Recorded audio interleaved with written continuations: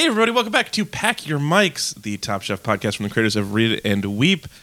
We are back. We are still recording safely from home. Every other podcast that I listen to, I don't know if you guys noticed this, they're all like, oh, we're recording separately over the internet. Our audio quality is bad. We have been recording bad audio quality over the internet since before it was cool. Yeah, I've never known what any of you guys look like. Yes, this is a safe remote podcast always. So we are continuing that. Thank you for joining us. We are probably the most important thing you could be listening to right now, and I appreciate you spending your time with us. I'm Alex in Los Angeles, joined, as always, by my co-quarantiner, Megan. Hello. How's it going? Are you sick of me yet? No, I'm not. I'd never get sick of you. Oh, that's so sweet. Also joining us in Northern California, it's Ez and Sarah and their family. Hello. Hey, we're not sick of each other yet, for sure. Yeah, each other. Yeah. Everyone on have, this podcast we still like. You have a backyard. That seems like it would help, right? Oh, and yes, and also, I guess parental hack. If you have a backyard and you're quarantined, buy a tent because that's like an inside-outside place. Yeah. It was a game changer. That looked awesome. Yeah. Oh, that's so smart. Also joining us in Brooklyn, New York, it's Chris and Tanya. Hey. Hello. Do you guys have a? You guys don't have a. You do have a backyard. I remember now. You have a beautiful backyard. Yeah, backyard. Yeah, do you have a tent? Yeah, we're the weird ones in Brooklyn with a lot of We have a space. tent, but since we don't have kids, we've had no reason to set up the tent in the backyard as some sort of weird fort. Oh, what's it called? Stargazing. Stargazing. Oh, we don't have those in New York. Yeah, this is the stars. That's weird. I forgot about that. Just gazing. The stars are on Broadway. And I guess a new place to find rats. I don't know. There was a 24-hour power outage in West Hollywood yesterday, which probably made it so there was some better stars in that area. If we could just get that citywide, you could really see some stars. There's no smog, you guys. The air is amazing. That's what the city needs right now is just a power outage, widespread outages. Yeah, that sounds super fun. Also joining us, rounding out our panel, also in Los Angeles, it's New Sarah and Kyle. Hi, guys. Hello. I'm doing used car dealership blowy man arms. Yeah, he's become one of those waving men. Why? Because it's joyful, and we all need to find moments of joy right now. All right, I'll do it with you, Kyle. I'm doing it too. Yeah. Everyone, come to our dealership. Oh, wait, okay, yeah. Yep, it's happening. It's making our dog. My fan is I'm not not sure any of you because I've never seen you before, but you know. Yeah. My fan is not strong enough, and I am falling over. Oh no. So you're just kind of flumping. Yeah. He's deflated. Right. Listeners, we invite you wherever you are, probably at home, to join in with this. Certainly at home. Almost certainly across the country of floppy, wobbly, wavy arm guys. It's a celebration of humanity. The crappy American equivalent of the Italians singing to each other. We had one of those. I don't think it's crappy, but where my parents were living, they all howl like coyotes at 8 p.m. Oh, What? So yeah. So everyone goes to their outside and they howl like coyotes, and they get all these yips and howls back from across the neighborhood. It's lovely, actually. Yeah. If you can find a video of it online. Yeah. it's all right. Sure. Look, we're going feral. We're doing the best we Yeah, can. we're all animals. Well, our version is just going to be to silently flail. You guys can take it or leave it. I'm into it. I think Work it's those extremely obliques. classy. Yeah. Work those obliques. That's our keep calm and carry on for the podcast. Work those Pack your obliques. mics. Work those obliques. I'll get a poster for us up soon. It is so nice to be talking to you guys. It does sound like maybe we're all going slightly crazy. This is a little bit more off the walls than we normally are at the beginning, but not that far. So we're still I guess if I'm checking in, it's 2% stir crazy. Yeah. Yeah, I think we're gonna be fine. This seems good. Well, it's great to have you guys. Before we get into the challenge today, before we talk about the episode, this is we're talking about season 17, episode 2 of Top Chef All Stars. before the episode today was dedicated to Floyd Cardoz. To Floyd Cardoz, who was the winner of Top Chef Masters season 3, who passed away this week. Yeah. And Tremendous chef. yeah, it was such a cool guy on the TV, and it's very sad news. So we just wanted to take a minute and acknowledge it. And we were discussing off the air what his charity was. We were trying to remember what, because of the charities on Top Chef Masters, and that's the main takeaway from Top Chef Masters. I don't remember the food as much, but I do remember the charity aspect. Well, one thing, if you wanted to see him in something that he did recently, he was on the latest season of Ugly Delicious on the episode about Indian food, which also features Padma being, like, it's a very, very interesting episode of Ugly Delicious, and how it, like, sort of captures how big Indian food is as a concept. But also he's, like, really... It's cool to see him engage with it, because he, like, travels to India... is like kind of one of the guest correspondents leading some of that, and he's a much bigger than one episode of a TV show. But if you want to see like a glimpse of his expertise and what he can do, that's a great thing to check out. It is a great recommendation. I'm going to throw a link to that in our show notes. That's on Netflix. Yeah, it just came out a month or two ago. Really. Less than a month. Yeah, it was really recent. Well, our thoughts are with his family and his partners and his everybody who knew him. I do want to also say the episode Top Chef had a little crawl at one point on the show about the James Beard Relief Fund. So we were talking last week a little bit about trying to support chefs and restaurateurs that we like, and especially Megan and I, because we have not had the opportunity to eat at most of these people's restaurants, but we've gotten so much joy from them on television. And so I thought this was really cool, which is that the James Beard Foundation has started very quickly a relief fund for chefs and restaurateurs who are having trouble right now. So if you wanted to give money to a granting organization that really cares about chefs and restaurants and can help people out right now, we'll throw that link on our website as well, but it's jamesbeard.org/relief. And it seems like they're doing like the best work that I've seen someone trying to do in this industry so far. So I really recommend that as well. And just to mention the charity that Floyd championed, it was the Young Scientist Cancer Research Fund at Mount Sinai Medical School. Yeah, that was very cool. Well, all right, thanks for talking about that. Let's lighten things up a bit. Let's talk about the episode of the show. So, at the end of season 17, episode 1 last week, Padma told a group of exhausted chefs who just finished a big elimination challenge that their next challenge started now, and by that she meant go home, get a night's sleep, and spend the day eating food, and then you'll have a challenge.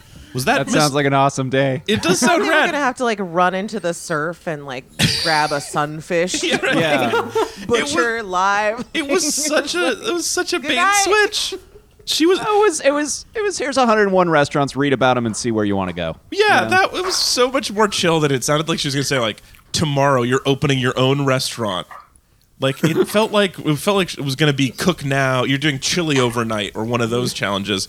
Yeah. But it was not. It was like, There were a few wily edits, I think, in this episode. There was another one, we'll talk about it later, I'm sure, with a very mean look of Padma's that turned out to be absolutely nothing at all. which I'm totally. man, Yeah, every some preview, Easter every eggs. coming up on Top Chef is a lie. It's just complete artifice. This is my theory now, is if they show someone not liking a food, that food turned out good. Yeah. Or at least not bad in the love it. way I that don't they're know. saying. Yeah, or it just was a big nothing burger, you know? Yeah. Yeah. Serving a lot of Nothing burger. Yeah. Oh my gosh, I love that. Okay. That's an amazing It's a term. great phrase, and it's so perfect for the show because you've got such a good nothing pickle. You know? Yeah. Why wouldn't you? Yeah, put it make a perfectly perfect good nothing nothing pickle. Yeah. So it's Siege. so instead of starting cooking right away, and instead of having a quick fire at all, the chefs are given Jonathan Gold's guide to the 101 best restaurants in Los Angeles, which looks like a thing that would be like on a coffee table in an Airbnb, but is more respected than the average restaurant guide, because Jonathan Gold is a famous Los Angeles food critic. And good. Yes, Like- and good. Yes, he was a great writer. He had a Pulitzer for food criticism, which is incredible. Didn't even know they gave those after that. I didn't either. And before him, they didn't. So when is the appropriate time for the slightly longer term Angelinos to flex on some restaurants? Right about now. I would love for Okay. that. Now, Functional I think Brothers. It's also worth mentioning that Jonathan Gold. This is also a gathering to sort of celebrate his life. Yes. Because he passed in, what, passed away. 2018? Yeah. Yeah. And the most recent guide was 2017, so... Yeah, this is his last guide that he old, but wrote. still some hot fire. I really want you guys to flex, and but his- first let me just say what their challenge, what the first part of their day was they were given these guides, broken up into teams. Hopefully you four like each other. Given a BMW and told to just drive around Los Angeles eating at those restaurants. Which it's not the easiest city to be like, let's go hit a lot of restaurants today. They took a chunk. So I guess they broke off like a manageable chunk of the city, like more or less. They did not have. And they to went spend into different regions. different regions. They didn't spend the whole day driving. But yeah, so they were just driving around eating food out of this guidebook and then talking to the chefs who made it about what a great guy Jonathan Gold was. So it seems like, so far, the easiest and most fun quickfire challenge in history. Yeah, and that there was no quickfire. There was no quickfire. You just go eat food and it's all pretty good. So, okay, Angelinos, slightly longer Angelinos, flex all over us now, please. So yeah, before we do, it is really important to point out that like Jonathan Gold is like an absolute legend in Los Angeles, and that became immediately apparent after we moved here and started like asking around for restaurant recommendations. Like he was such an untouchable icon here, and everyone loved him too. It wasn't just that he had great taste; it's that he really like knew his stuff and loved supporting places that often get overlooked in like the critical consensus about food writing. Yeah. He was. It seems like everybody agreed was like an incredibly good guy, as well as loving his writing. Everyone just talked about how much they liked him as a person, which is really impressive. Well, the thing is, like, he was the sort of transition from like old food writing and reviews that are around like stars and like excellence and like trying to find the best of the best, and then this sort of like post Ratatouille, like anybody can cook sort of like identity that like is what you read about a lot, is just like the new place in a strip mall can be the coolest restaurant in town because it's just the food that's coming out of there. And he was like doing that in the 80s and 90s and like driving that conversation and legitimizing the sort of like mom and pop, non-fussy, the idea of great food can come from anywhere, and it doesn't matter if it's coming from like a white tablecloth place or it's coming from a food truck. And I think like that's. I think it's also worth noting like the immense kindness that it seemed like he chose to put out there. Like he was called a food critic, but I think they even pointed out like it wasn't exactly criticism. It was more like appreciation. Whereas I think on the East Coast we're still doing the Pete Wells style, like leave a smoking hole in the ground style food criticism. It's like there's definitely places get stars or they get completely eviscerated. So oh my god, guys, that's a really good way. Rare bright spot. But that's such a good way to get like your barbecue pit going, right? Is just to get one of those bad reviews, and then now your barbecue place because you need the smoking holes. You have a luau. I forgot that Pete Wells is into starting luau's, especially where Guy Fieri's restaurants used to. So he's really good-hearted. Exactly. So I love the style that Jonathan Gold had of just writing about places he loved and finding undiscovered gems. And I confess, when it comes to Guy Fieri's restaurant, at least, I do sort of enjoy a smoking hole in the ground. Well, is Guy that bad? Fieri loves a luau, so He does. Also, the other thing about Jonathan Gold that's really important is he's famous for this hat. Every picture of him has A little pork pie hat. Yeah, he has a pork pie. He has a pork pie hat, and the reason he does that is because there is a rat that lives up there that's driving his body. Wow, a riding rat. Anyone can enjoy food. I don't hate that. I don't know. But it's also by far the most food type hat you can get is pork pie, That's right? true. Are there any other? Stovepipe is adjacent. Yeah, It's like that's more. That's for the kitchen. You That's would use for that to rewarming cook your a pork pie hat. Yeah. So wait, Angelinos, they're still waiting on Yeah, that flex. so we. Can I have Get your obliques ready. Well, one more my thing before you obliques are flex? tight. Oh, okay. Sorry, I'll hold just them. on that the topic of Jonathan and his writing, really quick. Regular sister of the show, my sister Julia, suggested watching to me when I first got here that I watch the documentary City of Gold, which is a documentary from just a few years ago. It was like just a year or two before Jonathan died, where they just followed him around and just watched him eat food and be upbeat and positive and a cool dude. and it's apparently very, very cool. So this is from her. She says, I just think Jonathan Gold is really essential to understanding Los Angeles. I was going to say understanding food in Los Angeles, but in a way they're inextricably linked. And he also just loved L.A., and it's a joy to watch people who genuinely love a place tell you about it. And also I like when people love L.A. So City of Gold, the documentary with Jonathan Gold, is a recommendation as well. A lot of Ugly Delicious love today. It's a good show. All right, now, Angelinos. Yeah, so my obliques are blown out. We have actually been to 4 of these restaurants. 4 of the 11 restaurants that they visited. So this was a lot of like, oh hi type of things, and like we've heard of. I think we all know, of them. like we have direct connections to like 6 out of the 11. But we can speak with some authority on a bunch of the stuff that they ate today, which is not an experience I generally have on Top Chef. No, it's amazing. And I can say they're all, of course, amazing. They really showcased some of the places that like people who live in Los Angeles actually swear by and will take people to when they come from out of town. Like, I mean, not like anyone needs me to be like, well, Jonathan Gold knew his stuff, but like he truly did, and it's so cool to see those places. I've known you longer than I've known Jonathan Gold, so give me an example. Pick a place and tell me about it. Which one should we? So I think Rosa Blue was the place that they went where Nini got inspired by the dumplings. And Kyle can talk about these because they're meaty. So Minestra del Sacco. Yeah. So, like, this is a weird one because it's not, like, a very old restaurant in LA. It was, like, one of the last places he added, but, like, it was a new restaurant when he added it in 2017. But it's, like, this it's a Bolognese-style Italian restaurant. So it's, like, it's not as much around, like, sauces and the pastas, but it's, like, different sort of preparations. And the bag of dumplings is one of the coolest things because they basically have a bunch of, like, cheese dumplings in a bag.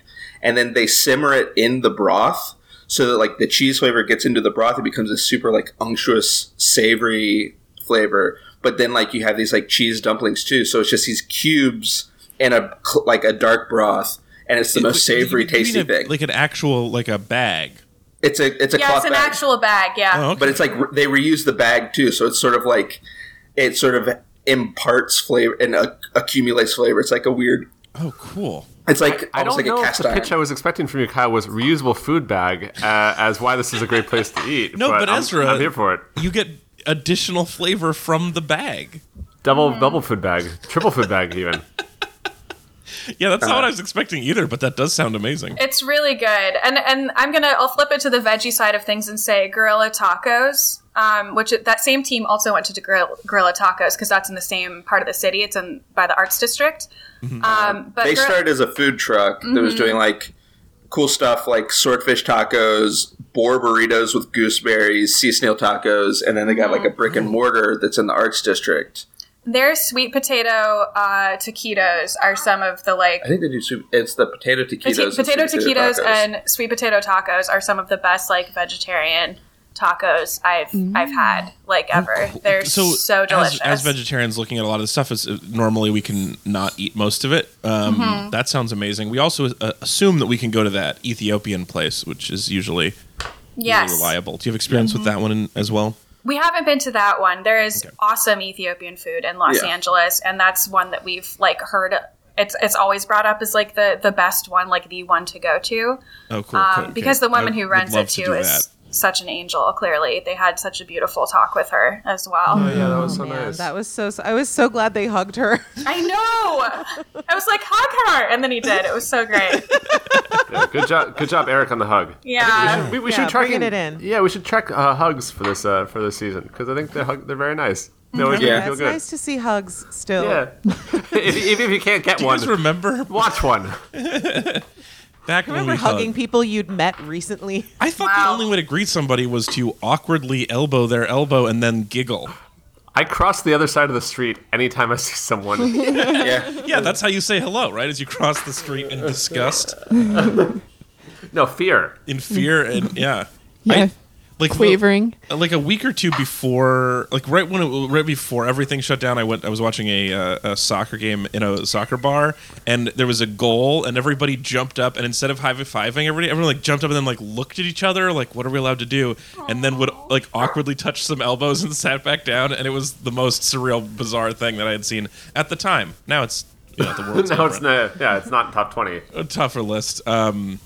All right, so the chefs go. I would love to hear more of Sarah and Kyle's restaurant adventures, but we should probably start talking about their cooking. Yes. But we'll have some links to all the shows that we've mentioned, and you can learn more about Jonathan Gold's restaurant guides. So let's talk about the challenge now. So once they've gone around, they've eaten all the food, and they've given us a good taste of LA. Which I guess I do want to add really quick is that my favorite thing about the show is when in a new scene is when we learn about the city. Mm-hmm. And this was the most, like, I felt like we were living in and learning about the city from an episode of the show. It was really, really cool.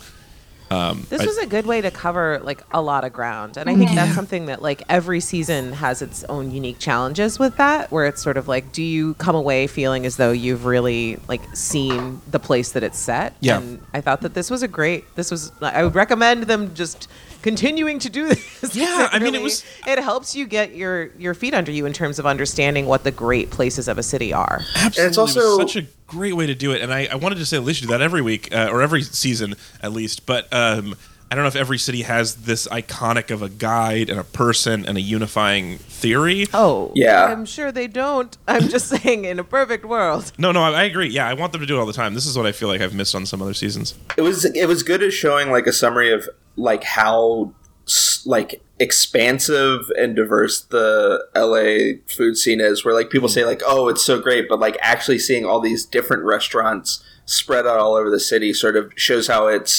there's great food everywhere and it's not just one type of thing. Yeah. Totally. Yeah, so once they've done all of that, once they've absorbed the city and its food and are in a calorie coma, the chefs must make a dish inspired by their day and the food that they tasted and Jonathan Gold's favorite dishes, and they're going to go cook 200 portions of them at Union Station. Which is so sick, by the way. Angelinos, you got to go there. It's so cool. It looks so cool. I mean, there's actually trains there, though. It is a station, but there's also a bar and a restaurant, and the bar is, like, jaw-droppingly gorgeous. That's like some real Bioshock shit. Yeah. It looks huge. Was it really that big? Yes. Yeah, that's the restaurant, but there's a bar that's the other side of the building that's so this was just in the restaurant portion? They weren't like, they didn't close down all rail traffic for an afternoon to cook? That's the restaurant hall. It's this massive, like, train station where the ceilings are that high in the entire place. And, like, it's just completely updated. I've been in the station a couple times, but just to like transfer from one line to another line, and I was more at a jog, and I was less looking at the beautiful ceiling. So we should go check that out. It makes sense that the ceilings would want to be that high for the whole place, because that'd be like really weird if it was like we used up all of our ceiling quota just in the restaurant. And everything else is like sort of like the being John Malkovich, like like half floor. Yeah, super bad. Sorry, man. We used all of our tall beams. Used acoustic tile for the bar, so just. They're cooking a train station all day. Where shall we start with the elimination challenge dishes? I guess one thing I want to start with as a top person. I wanted to start talking about Nini right away, because Nini was one of the people who decided to make a dish that incorporated all three of the restaurants she'd gone to. Yeah.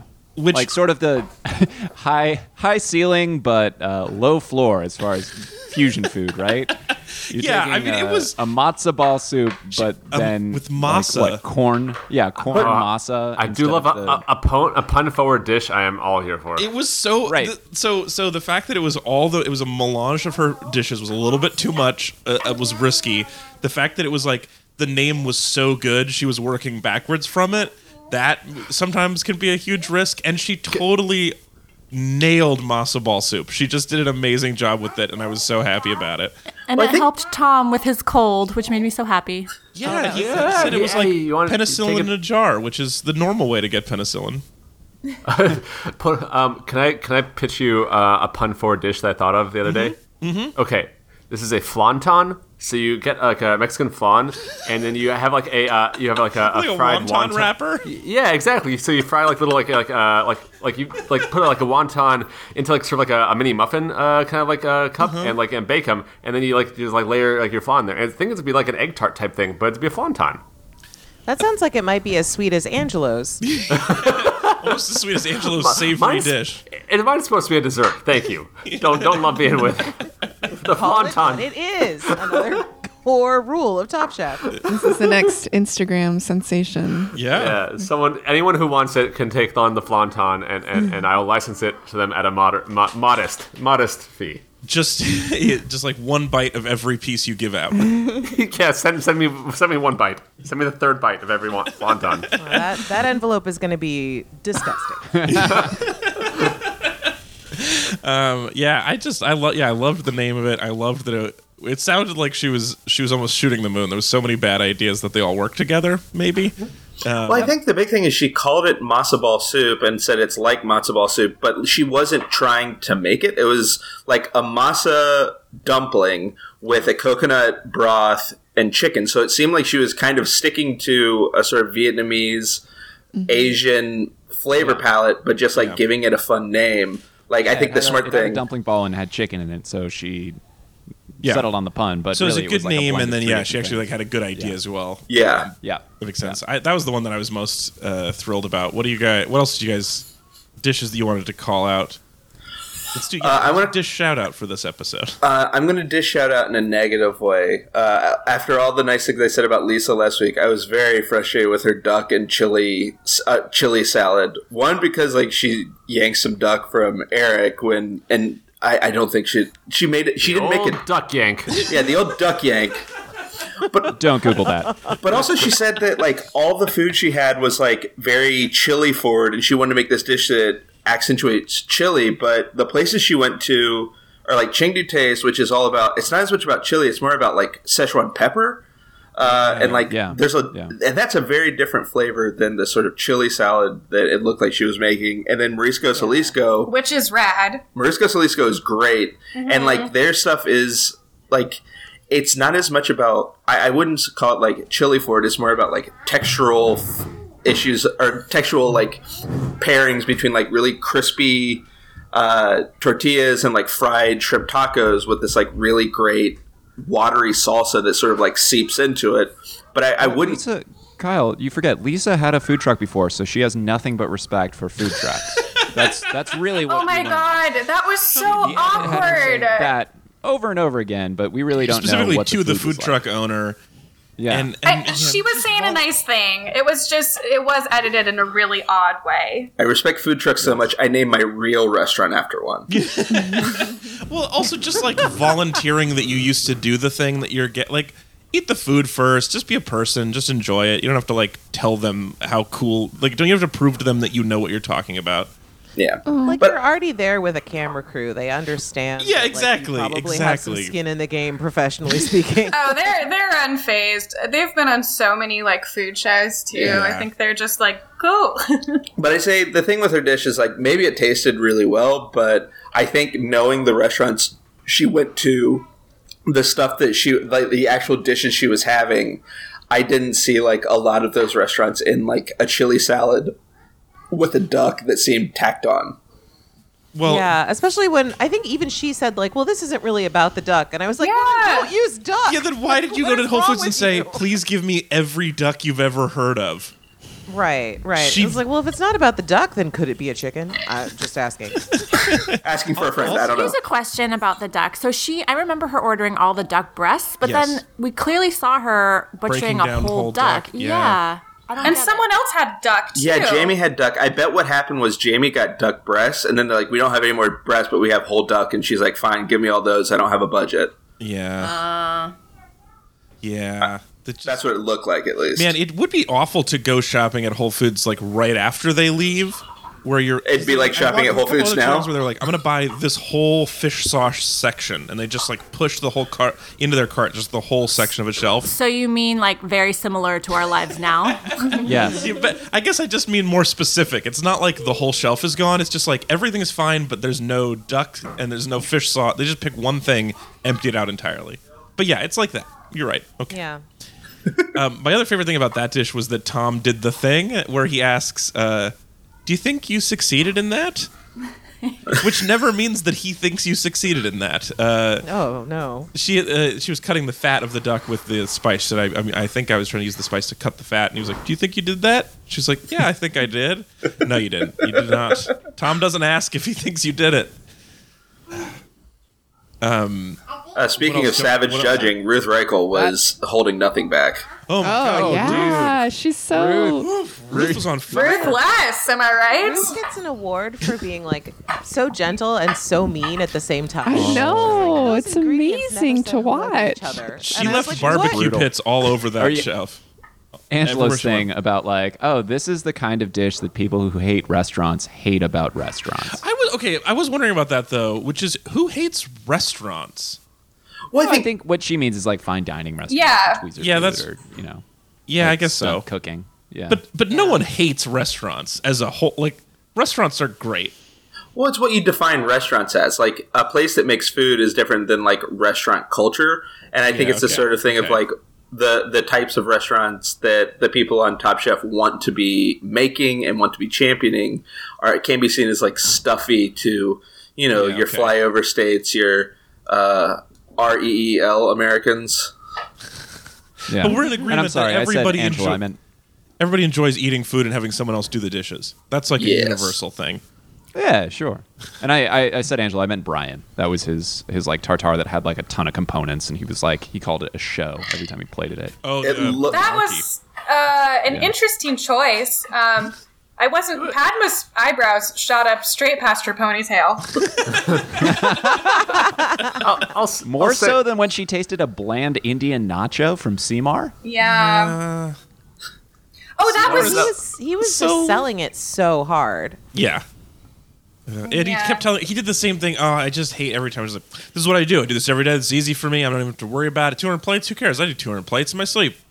I'll say this. It wasn't the best week for Team Malarkey over here. I don't know. I had a lot of appreciation for many aspects of Malarkey. He had that great joke about the train station. Yep. Mm-hmm. I put a lot of reaction face when anything happened. Yeah. Oh, yeah, dad jokes. Are good. Yeah, I feel like he gets the episode 2 award for muchness. Yes. He just overdid everything. Every reaction, every joke, every whatever. Team Anybody But Malarkey also had a good episode, though. Oh, yeah, because there lots of people did well other than Malarkey. Yeah, everyone else did. And he was annoying also. Even if he was fun, he also did not do great on the food part. So we were talking about Ruth throwing fireballs. That fish died in vain. Oof. Oh, God. Yeah, that hurts. was brutal. That was so brutal. Ruth. And I like Angelo, so that hurt me kind of a lot. Yeah. But speaking of people we like, Kevin had a great day. Yeah. Great job, Kevin. That was great. Just Kevin had a good day if his goal was to cook good food and make me cry. Yeah. Yeah. Make you feel inspired to live. Find your own salt. He nailed that. Oh, man. Beautiful job. I've never heard of someone taking a terrine, which is like, I've always thought of terrines as like very gross things because it's like often like processed meats that's like a chilled loaf, but then frying it like a hush puppy. Yeah. I've never heard of somebody doing that with a terrine and made me want to have a terrine really bad.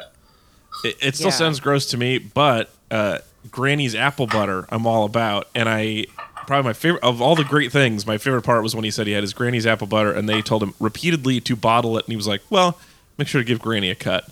Yeah, it's my granny. A cut is what you ask for, not a bite. You don't want a bite of every bottle. So You don't tell me how to do my business. Also, I'm sure investing strategy. Yeah, you know what? I think a bite forward strategy often works in bear markets. This is you got to diversify right now. It's the most bear market thing to do is take a bite of everybody's food. Also, I want to tag. That's good. I want to tag on. I'm pretty sure Kevin's granny's name was Smith. Wow. Yeah, she invented them apples. Yeah. Feels so good. And then also on the top was Big Volt, who we didn't hear anything about at all. So some people said in some audience reaction shots or some other diner things that they were like, "Oh man, that's the best one. You got to try that one." Yeah, exactly. We saw that it was very good, and then we did not see a lot about his process. We did not hear a lot of judging about it. So when it came to the top Did he say three, something about a cruise ship?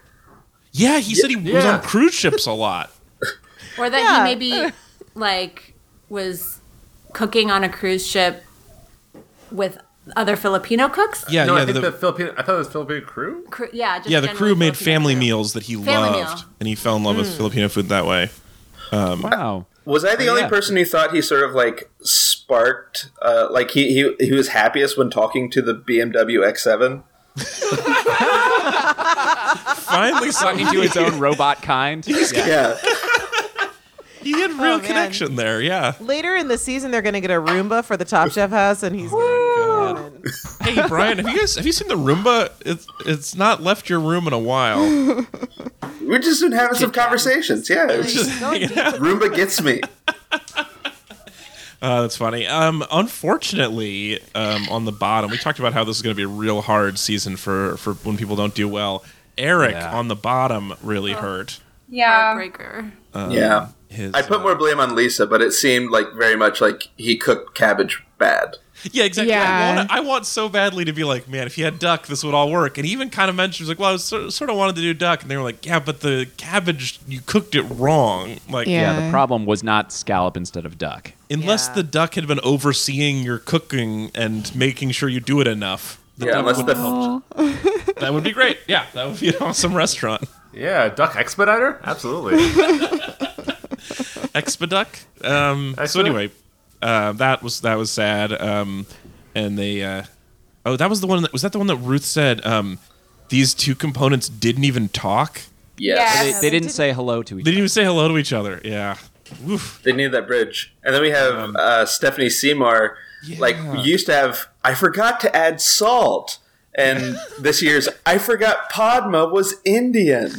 Yeah, that was wild. As soon as she said, I'm going to be cooking Indian food, it's not something I do often. And I was like, you're going to cook Indian food for Padma? Like, Why are you doing this? why? I don't think that's necessarily a problem. In fact, it bothered me that they highlighted that, or that she highlighted that, because it's okay. Like, a non-Indian person can cook Indian food for Padma, but I don't think they necessarily have to like think of it in an extra special way because it's for Padma. But you still have to do it right, whether you're cooking for Padma or Padma or anyone. What it means And is, I feel like if you do it well, you get more points. If you do it badly, you lose more points. Just because she loves Indian food so much. What I'd love one season is like Padma to have like a mentorship challenge where she's like, I'm going to teach you guys about what I love about Indian food, and you need to recreate this. Because like it's interesting to me how Padma's become like a real like icon of Indian cuisine, even though she didn't come to it through being a chef. Like, she is seen as she is this authority on Indian food, but she's really. But she's come to it from a different, like a non-traditional direction. And I'd love to see like her perspective and her guiding people as that sort of mentor figure, since she is such an authority. Chris, I cut you off a second ago. What were you going to add there? Nope. Okay. Also on the bottom, Angelo, as we mentioned, the fish died in vain. He was inspired by the dish of an entire fish covered in an entire turmeric plant, and then thrown in the fryer. And so what he made was a turmeric broth with just a really boring piece of tuna in the middle. A really sweet turmeric broth. And then just all of it, he decided to make the whole thing as a dessert. So Yep. Mm-hmm. And also he said turmeric a lot. yeah, he did say that. Is that Megan? You were bothered by that? Oh, I wasn't bothered. I was just curious because I don't know. Like, I don't Not know like if you were there's mad at him, but you were like, if I've been doing it wrong my whole life, kind of bothered. I felt or the if same there's thing. like regional Oysters, differences in how you pronounce that spice. I don't know. Mm-hmm. I was interested that he said it like that. But Yeah, And Yeah. everyone avoids the R. You know which R I'm talking about. I do. Which I feel like once I figured out there was an R there, I've always like gone out of my way to say it. But now I'm feeling very like self-conscious about that choice. It's good looking out. It's like no R left behind. The Tanya story, the Turnya story. That's what I'd like to be known for. Wait, how do you? Yeah, Tarnyar. How do you pronounce the second month of the year? So much. Oh yeah, good question. Yeah, Second month of the year. Turmeric. Yeah, how do you say the month after January? Also turmeric. January. Yeah, I just growl more than January, turmeric, March, Merch. I think that's very kind of you, and the R appreciates it. But anyway, so I was okay. So was everybody expecting Angelo to be eliminated? Yeah. I thought maybe they were being meaner to Eric than they were to Angelo about the food. I expected Stephanie to go home. Yeah, I was more worried about just because Is that who I meant? felt like every element of her dish was kind of meh. Yeah. Like from the flatbread up You was take just something like, bland, you put it on something bland, it's gonna be bland. Yeah, and when Gail was like, I forgot there was even lamb in there. I was like, oh, that's extremely rough. Yeah, that was too bad. I think Angela's just must have tasted really bad. I don't know. Yeah. Well, this is something I wonder about a lot, where it seems like maybe Tom was madder about this, and so that just overrules a lot of other things. Well, I think like if you go furious. if you go into a dish expecting a savory thing and honestly think it could be a dessert, like that's got to be like very extreme, like cognitive dissonance on top of like not giving you what you want. Yeah, that does sound unpleasant. And you wouldn't want a piece of raw tuna in your dessert, like no matter what. No, I would not. That's Ugh. terrible. Which is worse, guys? Accidentally savory dessert or accidentally sweet like Maine? Like which Sweet more- Maine. Sweet Maine all the Maine. way. Yeah, sweet Maine's worse. Yeah, that's not Never good. go sweet on Also, Maine. we had the tease of this being a bad idea when didn't he have Jen taste it? And she's like, that's not Oh working. yeah, she made a horrible face.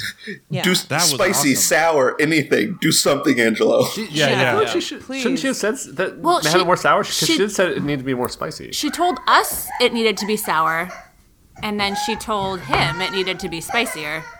Yeah. needed So, acid is what she said. Yeah, Did what she? it seemed like they had a longer conversation, and we only saw the part of it where she was sort of like agreeing, like, yeah, heat would help, anything would help. Yeah. I felt like her face, even on its own, would be enough that she wasn't holding back. She wasn't lying to him about how this was great. She made it pretty clear this was a problem, and maybe it was too late to save it. Jennifer Carroll does not hold back. Nope. And on her faces, on I her like cursing, it. on any of it. I like it. Yeah. And- just one other chef I wanted to talk about real briefly. Sorry, is Melissa King. She Yeah. gave Tom a huge bite of chili. Oh yeah, accidentally. she almost killed Tom. That was fun. But, She gave- the dish was so good that everybody else enjoyed it, and she's totally safe. And I realized as soon as she seemed like she might be in danger from the edit, she's the one I'd hate to lose the most. yeah. I have so much affection for her and her way of approaching food that I'm just I'm very I'd be so sad. And also big shout out to anchovy aioli and 5-spice potato chip. So another good aioli on the show. No. Thanks, Melissa. Bad aioli like all the other aiolis. See it. Of the bottoms, I'm assuming I'm not alone here that Eric going home would have been the hardest of these three. No, that would have just destroyed me. That would Yes, have been awful. agreed. Yeah. Yeah, I love it wouldn't have been a good- Simar, and I like Angelo, and so both those would have been a bummer, but Eric leaving I would have been gutted. He just needs more of a shot. What's that, Kyle? Eric needs more of a shot because like it's weird that he has the sort of Richard Blaze like he deserves it reputation after only 1 year. Yeah.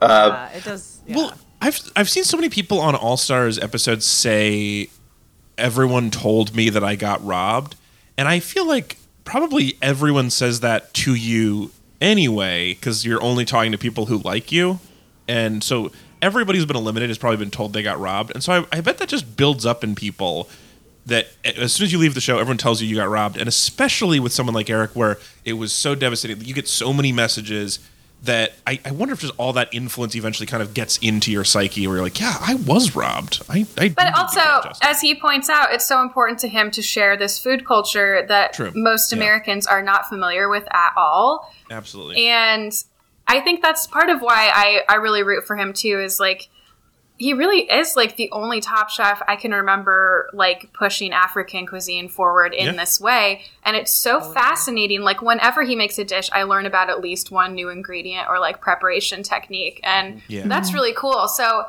above and beyond the fact that I love him and I love looking at his wonderful face, I also just like love the education that it's giving me in a cuisine I honestly knew nothing about. Yeah. I think it's very telling that like as a country we are familiar with like one country's cuisine from the entirety of Africa. We're all like, Ethiopian food. Wait, is there more? What? Yeah. Was it kitfo oil? Was that your ingredient you learned about? Yeah. What? I want to taste it. I was a little entertained by Tom kind of owning him when he was like, I think I'm like one of the few people that can really do this. And he was like, I think some women might have some issues. Yeah, an entire continent of women might disagree with you. But Yeah. No, I mean, I also feel like he was sort of purposefully misunderstanding him, but Tom was. Oh, for sure. Tom was. I sort of nudged you into saying that because you said that to me earlier off the air. But I thought it was funny when Tom said that. But yeah, Tom knew what he meant. Tom knew he didn't mean I'm the only person in the world who can cook this food. He meant like I'm the only person on the show who's doing this. I'm the only person in most of the restaurant circles I'm at who knows this stuff. So it was a fun own, and also like, yeah, Tom. All right. All right, let's jump in now. It is time to take a look in Megan's mailbag.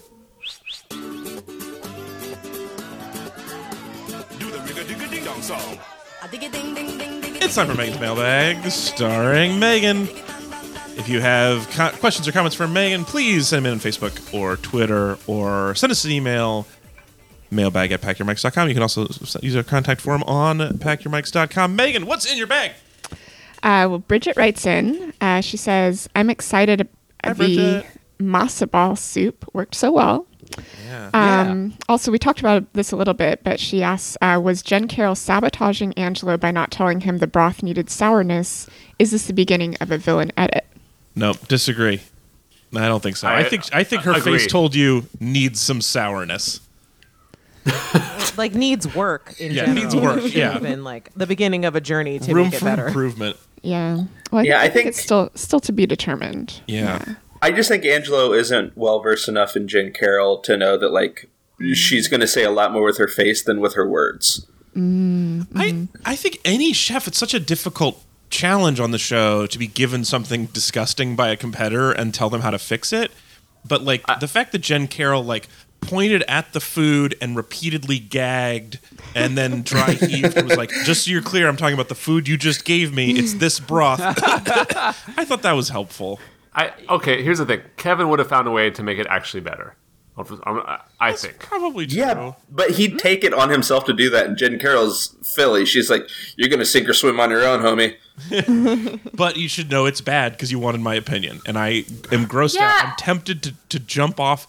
I'm going to go climb in front of a train right now is how bad this food is. Well, so like it would have been nice if she gave a really clear, specific direction. But here's the thing. It was an individual challenge. Mm-hmm. He is also an excellent, highly skilled professional chef. He should be able to address that issue himself. She gave I think a totally fair, valid, non-mean, non-snarky, like second opinion, and then he should know how to fix that himself. Mm-hmm. Yep. And clearly he had doubts. Kindergartner's first day with chef's knives. Like, you don't need to do this work for them. This is like, everyone's an adult here. She gave an opinion and she's moving on back to her thing. She's busy. She also has 200 plates to plate. No of kidding. chickpea and navy bean stew, which went over very well. It was so good. Yeah. Very surprised by that. I saw that dish and I was like, what did you do, Jen? It looks this is. I mean, it must be so different to watch this show as not a vegetarian because, like, every once in a while somebody makes a vegetarian dish and I'm like, oh, that looks so good and edible. Like the rest of the time, I could be watching like motorcycles being repaired for how like, you're doing a skillful job of this thing I can't eat. Just how I think of motorcycles.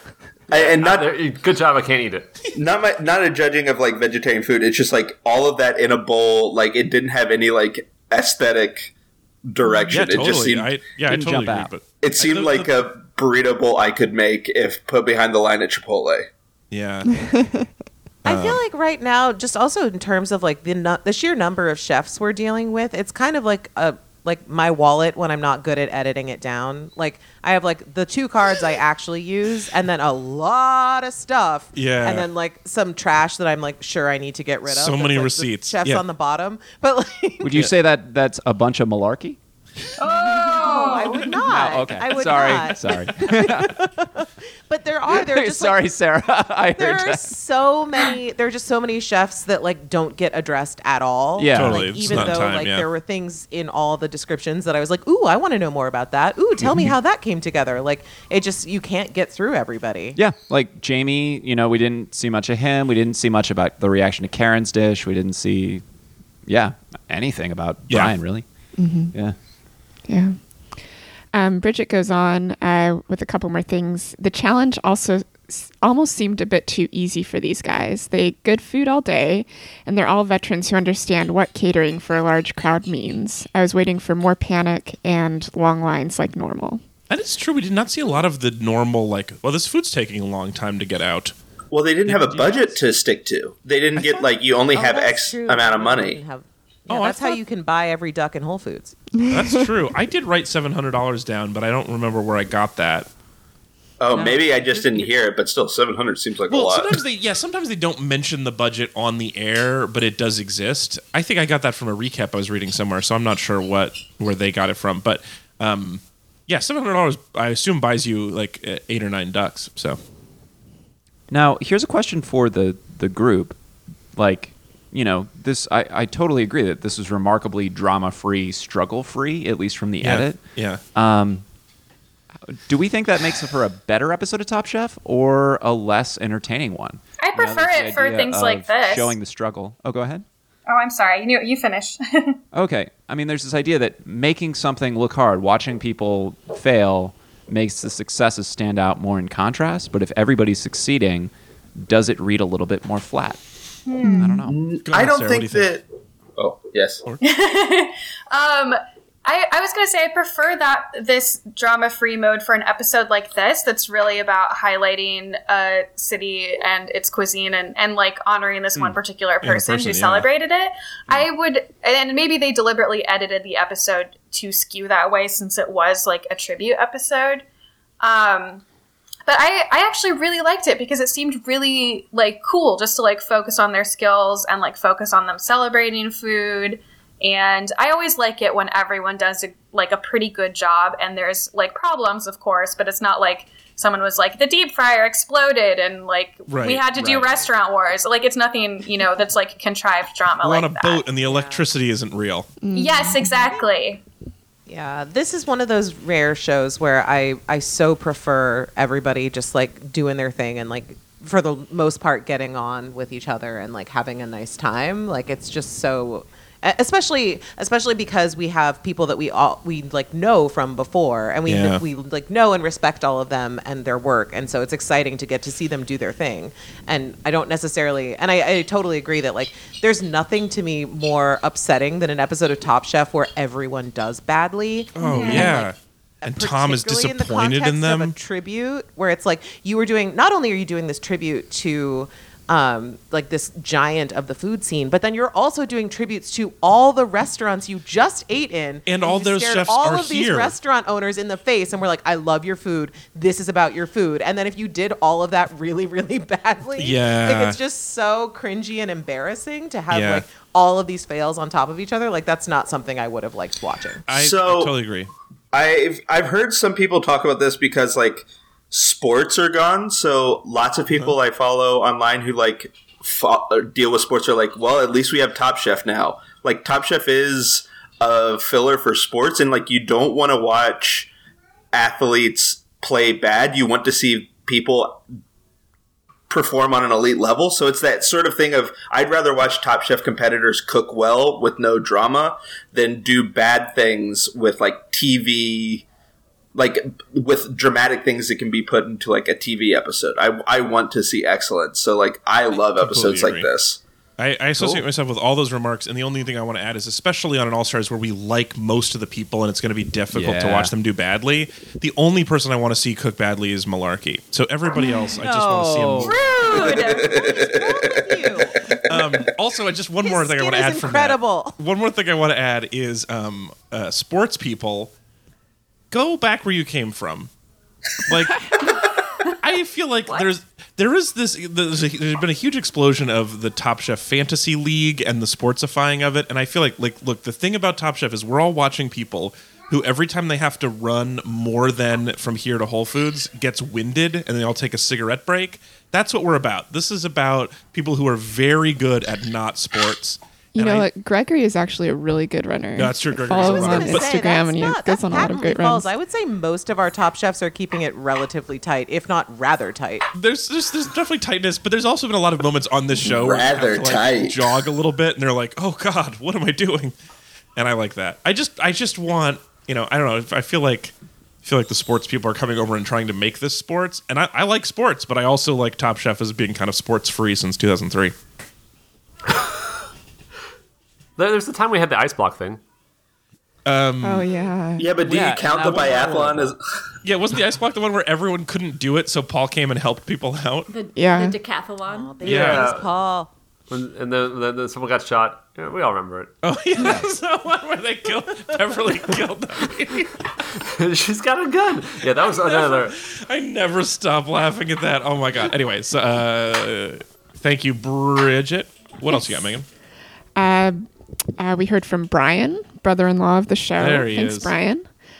He drew our attention to a web series, I believe. Yeah, web series. Web series. Cooking with Tom. Have you guys seen this? Did you guys watch this? No. Oh, okay. So this is the first year where BravoTV.com is doing not one but two Tom Colicchio web series spinoffs. I saw a thing about this. Yeah. We're going to talk about No Chance Kitchen here in a second, but Tom has another show called Cooking with Tom, which is, or is it What Would Tom? He also did What Would Tom Do? Anyway, but it's him addressing the challenge from that episode and what he would do with it, and he's not doing it. So like they've only done the first one, and it was the fire pit one. But he wasn't like, look, I'm not going to give myself the time limit. I'm not going to go to the beach. I'm just in the Top Chef kitchen. But let me tell you what I would do. And in the first one, he goes to it's seafood by the beach. So he makes fire roasted oysters on the half shell, and he says, I make this at home all the time in my fireplace. Which would be so interesting to go to someone's house and they're like cooking in the kitchen and they walk a tray of things over to the fireplace in the living room and then come back. But that's what he does with oysters. And was he's like, that a smoking pit built by a bad review, perhaps? Exactly. It's a barbecue pit. That's how they get it. Yeah, Tom just does anyway, it's fun and it's anyway, we'll go back to Brian. Okay. Brian writes, cooking with Tom is my new favorite thing. You actually learn something about cooking, but it's still delightfully fast-paced and ridiculous. But for the love of Padma, introduce your assistant. Yeah. So they did the show and they never introduced the person he was talking to, who is food and wine editor-in-chief and former judge Nilu Motammed, if anyone is wondering. Yeah, she was so fun, and we knew we recognized her, and it was like, why don't they say, like, they do a bunch of like on-screen graphics explaining a word Tom just said. It's like compound butter. He mentions, he's like, oh, I'm gonna make this with compound butter, and then the bottom it's like compound butter equals butter with stuff in it. It's like they're doing fun stuff, and then they never mentioned Nilu's name, and so I forgot her name. I'm gonna blame the editor or blame the producer on that, unless that's Tom, in which case you can blame Tom also. Yeah, I mean, we can blame whoever you want, but that feels like a huge oversight. Yeah, it was weird. I'm gonna blame Malarkey. Definitely Malarkey's fault. But yeah. Anyway, so that's the other web series you can check out. I'm giving it a chance. I know that Brian loves ridiculous things, and it's also got some Tom dad jokes, and it's also Tom like really dadding it up. He's wearing his like dad sweater. It's fun. It is a little bit ridiculous for me, but we'll see how the season goes. It is fun to watch Tom cook, which we haven't gotten to do as much. I do think Dad Tom is one of my favorite Toms. Yep. Like it's just agreed. It's just so 100%. pleasant to me. Like Absolutely. sun on the top of his feet, Dad Tom, like happy Dad Tom, or like disappointed Dad Tom, or reading glasses at the end of the nose, giving a harsh criticism. I like all of them. And like when he was in Last Chance Kitchen, when he wore his like I'm not feeling great cardigan, I was like, oh, Dad Tom. Yeah, that was Dad. Oh, that's what I was thinking of. It was in that one, not the other one. Yeah, Dad cardigan. Tom Cardigan. No bad dad Toms. Yeah. No, because all of them are important for me to grow up to be a contributing member of society. Jen writes, in case you haven't seen it before, Joe Pasta and one of his sous chefs played Overcooked together. It is incredibly funny and surprising how good they are at it. So Jen included a link to the YouTube video that we can include in the show notes. I watched it and it was fun to watch. It's about 6 minutes. It's really hard. It's generally some of those levels. Sarah and I have played it together, and like I think we got like pretty good at some point, but like it's also like it's a good test of any relationship. Also, I could see why a chef would be good at it, because there's a lot of strategy involved that as non-chefs we have to play the same level over and over again to figure out. But maybe if you already know, like, you know, what comes first or whatever. So just remind me, for the listeners at home and for who haven't played this, Overcooked is a video game. Yep. Where you cook food. It's like cook food. The idea is like you're chefs in a kitchen and like orders are coming up and there's like a limited menu of what you're making. It's like soups or pizzas or burgers, but they'll say like, I want a burger with no lettuce and tomato. But then like you have to chop up the tomato and lettuce. You got to grill the burger and you got to assemble everything, but everything's there's in no different prep. places. There's absolutely no prep in this kitchen. And the kitchen sometimes goes on fire and you have to put out the fire. Sometimes it's on a pirate ship. Sometimes it's on 2 moving vans racing down the highway. Is this a Switch game? Yeah. Yes, it is a Switch game, and this game has made me cry. Sarah's like, the moment you brought up Overcooked, Sarah looked at me and like mouthed no. It is a rough communication test. Interesting. I want to play, but we don't have a Switch. Listen, it's very cute. You can be a little kitty chef. You can be a chef with a mustache. You can be a raccoon chef who uses a wheelchair. Octopus, I think usually. I could be a raccoon chef. A wheelchair, yeah. It's also on PlayStation if you have it. They clean their hands. With their mouths? Is that the whole tweet? Wait, are we really coming out in favor of raccoons trash wash their hands in the here? river before they eat stuff. Oh, okay, That's good for very them. charming. It is. It's perfect for chefs or surgeons. You can operate. Or as a us raccoon. these Most days. people, wait, Alex, I'm supposed to say, if you're not those two things, you should wash your hands. Yeah, everyone should wash their hands. That's true. At Flyaway Ren wrote in. They write, you were wondering why Katsuji didn't answer the call for Top Chef All-Stars. It's probably because he was getting ready to open his new restaurant, High Horse, in Raleigh. It opened right at the end of 2019, but I haven't made it yet. It's in Raleigh, North Carolina? Yeah. Wow. Oh, we got to tell Dad of the podcast, Glenn, to go there. Well, in back 2 to 3 months. Again. Yeah. And I just want to say for the record, I am sure he still would have answered the call. Katsuji really seems like he would be on Top Chef anytime they ask. That's my guess. I'm holding out hope that they'll bring him. Seems more important. Yeah. You know what's going to happen, Alex? This is a bold prediction. No, he's going to be on. Yeah, he's going to be on Tom's web series, The How to Cook, and he's going to win a challenge from there to get into Last Chance Kitchen. That is scary. I was almost on board. If it was going to be like, if they were going to have, he was going to have other contestants come on and cook with him, I would enjoy that very much. But he'll find a way in. He'll go through that. He'll go through Watch What Happens Live. He'll go through like a Real Housewives thing. Katsuji is gonna get on that show. I don't know how it's gonna happen. Exhausting. I feel like that's the reality TV equivalent of like taking a paperclip and buying a house. It's like you start as the bartender on Watch What Happens Live and end up winning Top Chef. Oh man, the Katsuji story. Oh, I love that. Another sister of the show, Maddie, wrote in. Thanks, Maddie. It's a family affair. She writes, I have to defend aioli. Those of us who are allergic to dairy really need it to enjoy sandwiches. Oh.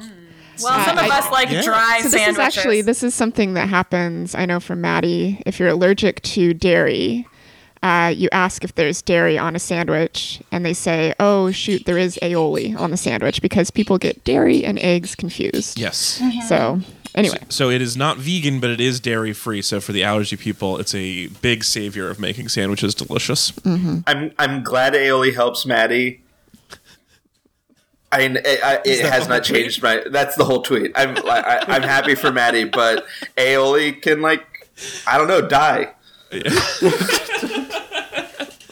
All right, a couple more quick things from the mailbag. Sure. Jane writes in on Facebook. I might be on the other side of the table here, but I love the Serpentine draft. Speaking about last episode. Yeah.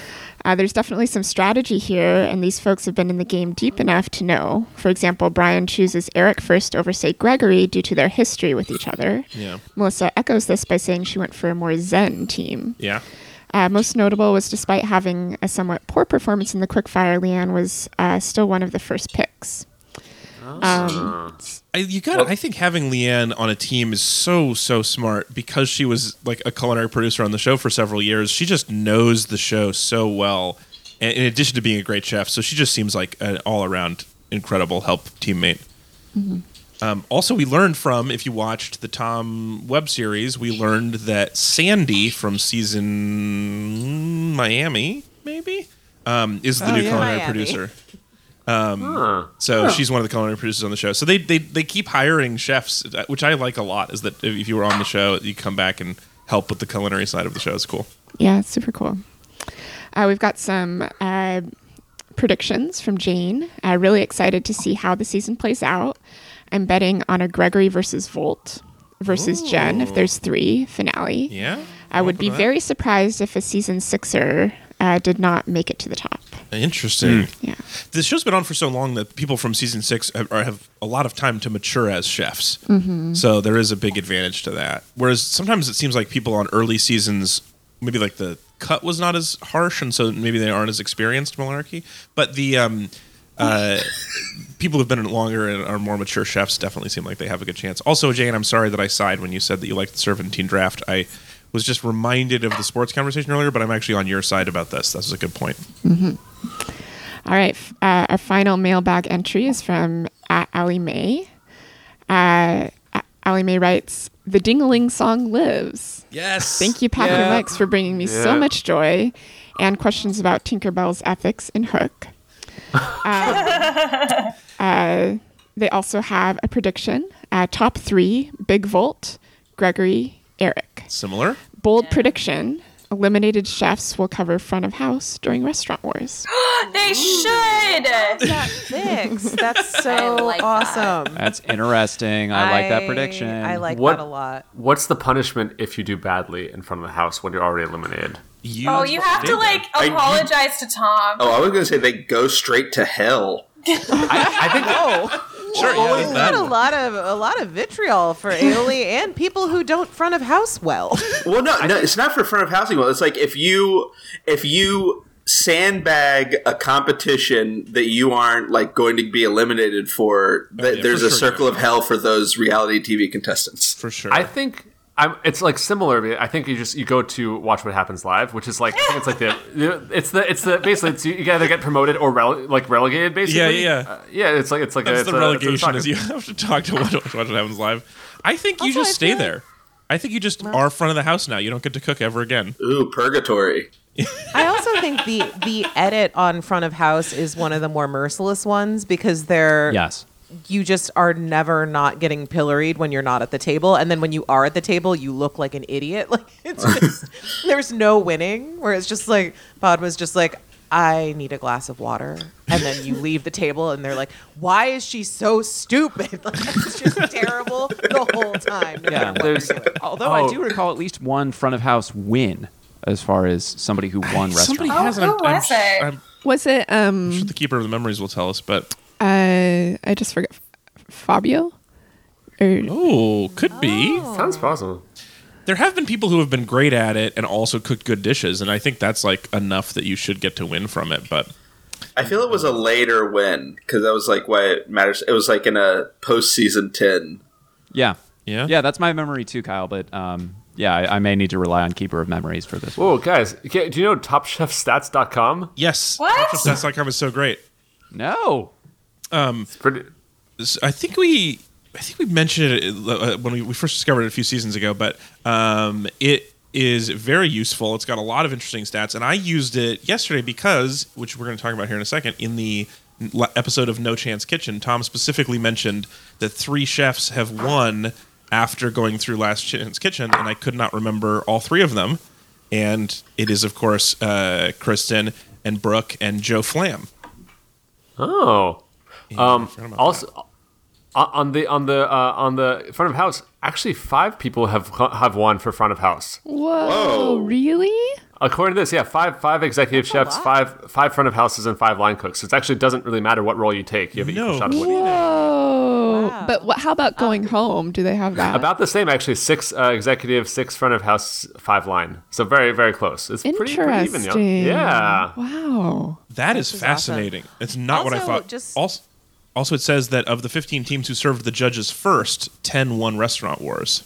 So a 2-to-1 advantage to serving first. Well, and do we know? I guess it is they cop to like the order. I was going to say it could be an edit thing, but it's not because they're pretty specific about who they go to at what time. Yeah. Also, I feel like if we're gonna, everyone should visit TopChefStats.com. It is put together by Lynn Fisher, and her Twitter handle is @Lynn&Tonic. So oh, cool. Shout her out. She did a great job. The only thing I will suggest is sometimes I have to look at the head for a long time, and I wish it would tell me the names under the head. Yeah. But this is a really fun. It's such a fun website. It's got stuff like which chefs have been described as a force to be reckoned with. I love which ones have won sexiest chef in America and talk about it is the stat I want. Total money given away in quickfires over the years is $430,000. Wow. Yeah. Also, I'm realizing a quality of a person that I've never considered before is like, how good does your head look completely disconnected from your body? Around it? Yeah, it's not flattering for most of these people. Well, for some people they look great, and for some people it's like, whoa, what happened there? Yeah, absolutely. Yeah, it kind of depends on your hairdo of the day. That really affects whatever picture they choose. How your hair looks really affects it. Just some quick stats from the Mise en Place Relay. Over 255 apples peeled, 210 shrimp deveined, 174 clams shucked, 6 broken down rabbits, and 2 quarts of sliced mushrooms, among other things. This is a very fun website. All right, that'll be linked in our show notes as well. Got a lot of good links today. Lastly, really quick, we got to get going. We have 2 more things we got to do really fast. Number 1, No Chance Kitchen is back. Did you guys get a chance to watch Last Chance Kitchen? Yes. Hey. Mm-hmm. Yep. Excellent. So, in a slight change, Tom had to talk to his BMW first, / Brian's friend, and they drove to his friend's restaurant. His friend Mike, the incredible seafood chef. Michael Cimarusti. Yeah, Cimarusti at His Providence. last name stresses me out. Like looking at it written down, I was like, "Are you gonna say it?" I like that he called him my friend Mike, and the guys were like, "Is it Providence?" And then they were exactly right. So both of them had messed up seafood. So Angelo and Joe Pasta had to do a seafood challenge at Cimarusti's restaurant, and they could redeem themselves using only a choice of gooey duck, oysters, caviar, Celtus, and ouzo.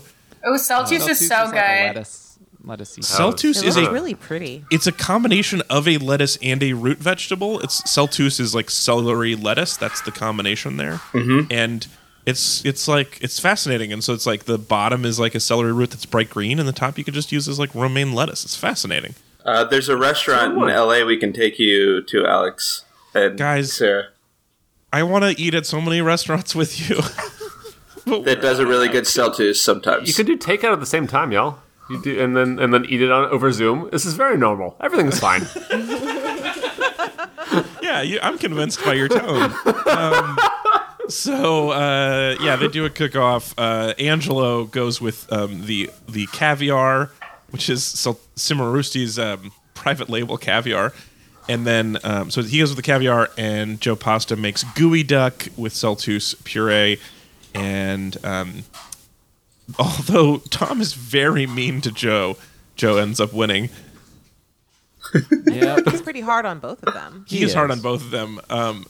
I thought his tone was a little weird. He was so mean to Joe about this dish, but his only real criticism was that he thought the puree should go under the gooey duck instead of over.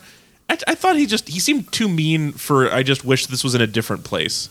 Well, it looked kind of weird. It did look like a baby spit up on some beautifully cut gooey duck. Yeah. You want to have baby spit up on the plate and then put the gooey duck on top. Yes. Gooey duck on top of spit. It was fun. I still like, my favorite thing about Last Chance Kitchen is just the Tom making a play on whatever you went out for. Yeah, I think it's very enjoyable. He's kind of like sort of like a little like tormenting Satan type situation. Yeah, he's impish. Yeah. Yes, it's very needful things, needful dishes. It's weird. The thing I actually think I like best about Last Chance Kitchen is that you get to see all the people who are eliminated in like this like kind of Greek chorus. Yes. Cheering stuff on the sidelines. Don't be like us. Like, it's sort of that relief of being like, oh, they got eliminated, but they're okay. Yeah, there's They were that. not killed. They just put on a different clothes and have to sit in a stool all day. I feel like the most awkward one is the second Last Chance Kitchen when it's just one person sitting on a stool. Absolutely, a very small. They don't Greek have chorus. any buddies. Yeah. Yeah, I agree. The more buddies, the better. That is, and also it does hurt a lot for Angela. So being eliminated from the show first is bad, but being eliminated from the show second and then immediately losing in Last Chance Kitchen has got to hurt a lot too. Yeah. Yeah, It's not great. It's not. It's not a good feeling. Not awesome. Not He that seemed really positive about it, though. Joe Pasta has any. Yeah. He did seem Attitude. positive. Yeah. Not that Joe has any chance of getting back in the show. So, but maybe they get paid a couple $100 for being in Last Chance Kitchen. So I'm happy for him. Alex, what's your hanky rating on this? And everyone, I guess. Oh, thank you so much for asking. I almost forgot. Out of 16 hankies, how do you guys rank the Angelo exit? Oh, Angelo was no hankies for me, but Kevin talking about his life was like a solid 10. Yeah, that was at least 12 hankies for that's sure. A good point. I got half a hanky. At most one or up to one hanky for Angelo. I seem to be the only one who enjoyed him at different times, but I like him. I think 2 hankies out of 16.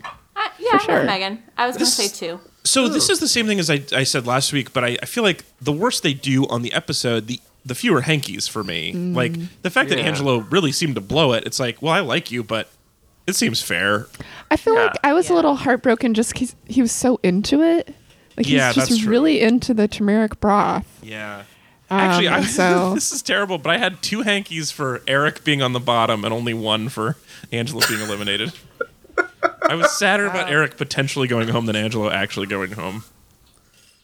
I mean, I think that's going to happen a lot, honestly. Yeah, so many hankies. We got a lot of chefs to get through. A lot of chefs on the TV. And lastly, bold predictions. Who's got one for me? I feel like I used all my as jokes earlier. I mean, like, can you just cut and paste this from before? Yeah, that's a good. If you guys want a bold prediction from Ezra, just go back 5 minutes. That's fair. Ezra's, go ahead, Kyle. All right. What was the preview for next week?